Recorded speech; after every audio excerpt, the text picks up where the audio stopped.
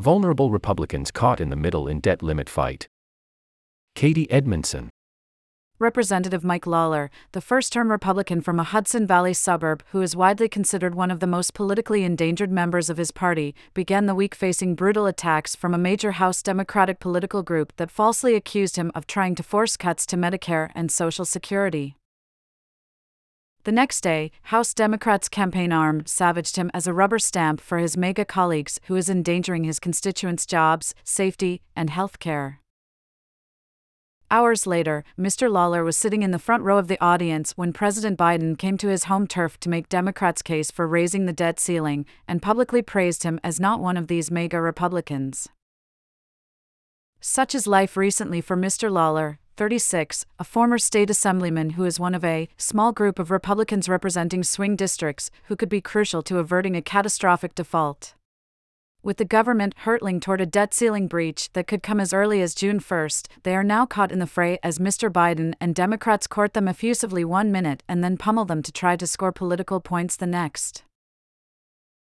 Mr. Lawler said he attended Mr. Biden's event this week to show that he was not shrinking from the challenge.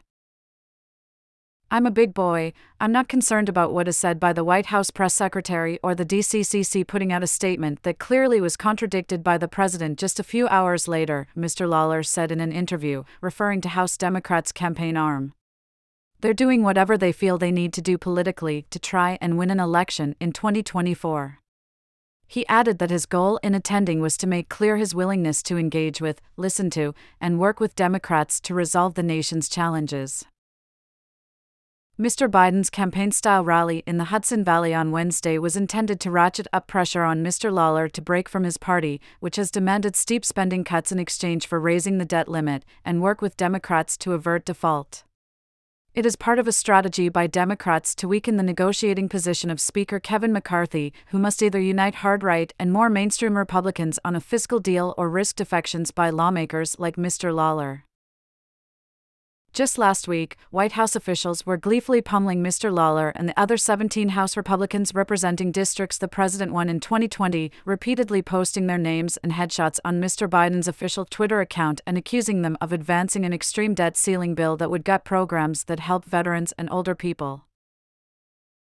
House Majority Forward, a group affiliated with the Democratic Party's main political action committee for House races, released the results of a poll in which they told respondents that Republicans including Mr. Lawler were threatening to default on our debt in order to force cuts to Social Security and Medicare.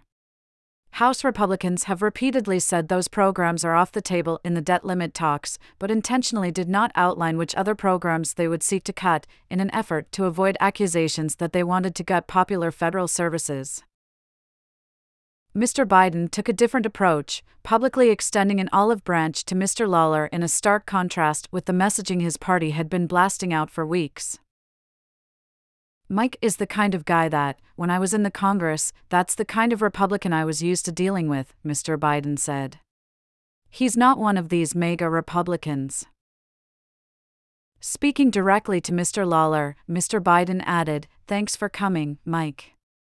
Thanks for being here. This is the way we used to do it." As he exited the event, Mr. Lawler saw Karine Jean-Pierre, the White House press secretary, and repeated Mr. Biden's praise to her apparent amusement.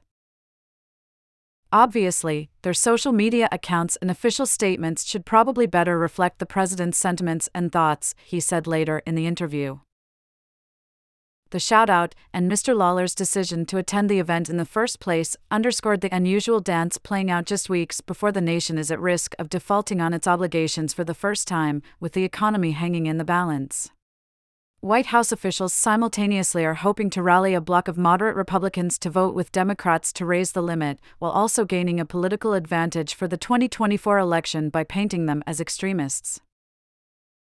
That messaging has infuriated some Biden district Republicans. Think about how asinine this is, Representative Mark Molinaro of New York, a Republican who represents a neighboring district in the Hudson Valley, said. "You have the President of the United States, who needs members of Congress like myself and others to want to work with him. Instead of negotiating with and including members of Congress," Mr. Molinaro added, "he's alienating them." Mr. Molinaro said his previous work with White House staff on supporting mental health and combating substance use has been great. On the debt limit, he said, the White House should be doing more outreach, and they haven't. But there is a reason Mr. Biden and Democrats may be choosing to target lawmakers like Mr. Molinaro and Mr. Lawler. Unlike some of their ultra-conservative colleagues from deep red districts, they know the political risks of being blamed for a default and are determined to avoid them at all costs. Asked whether he would still be open to working with Democrats to strike a debt limit deal, Mr. Molinaro replied, "At the end of the day, we cannot default on America's debt. I want Speaker McCarthy to negotiate on our behalf and the President to sit in the White House, not the Hudson Valley, to address this crisis now."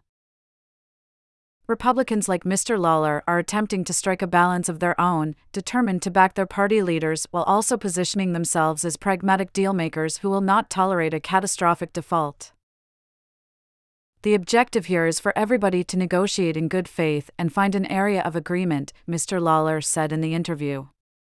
None of us are going to get everything we want out of this. We don't have one-party rule.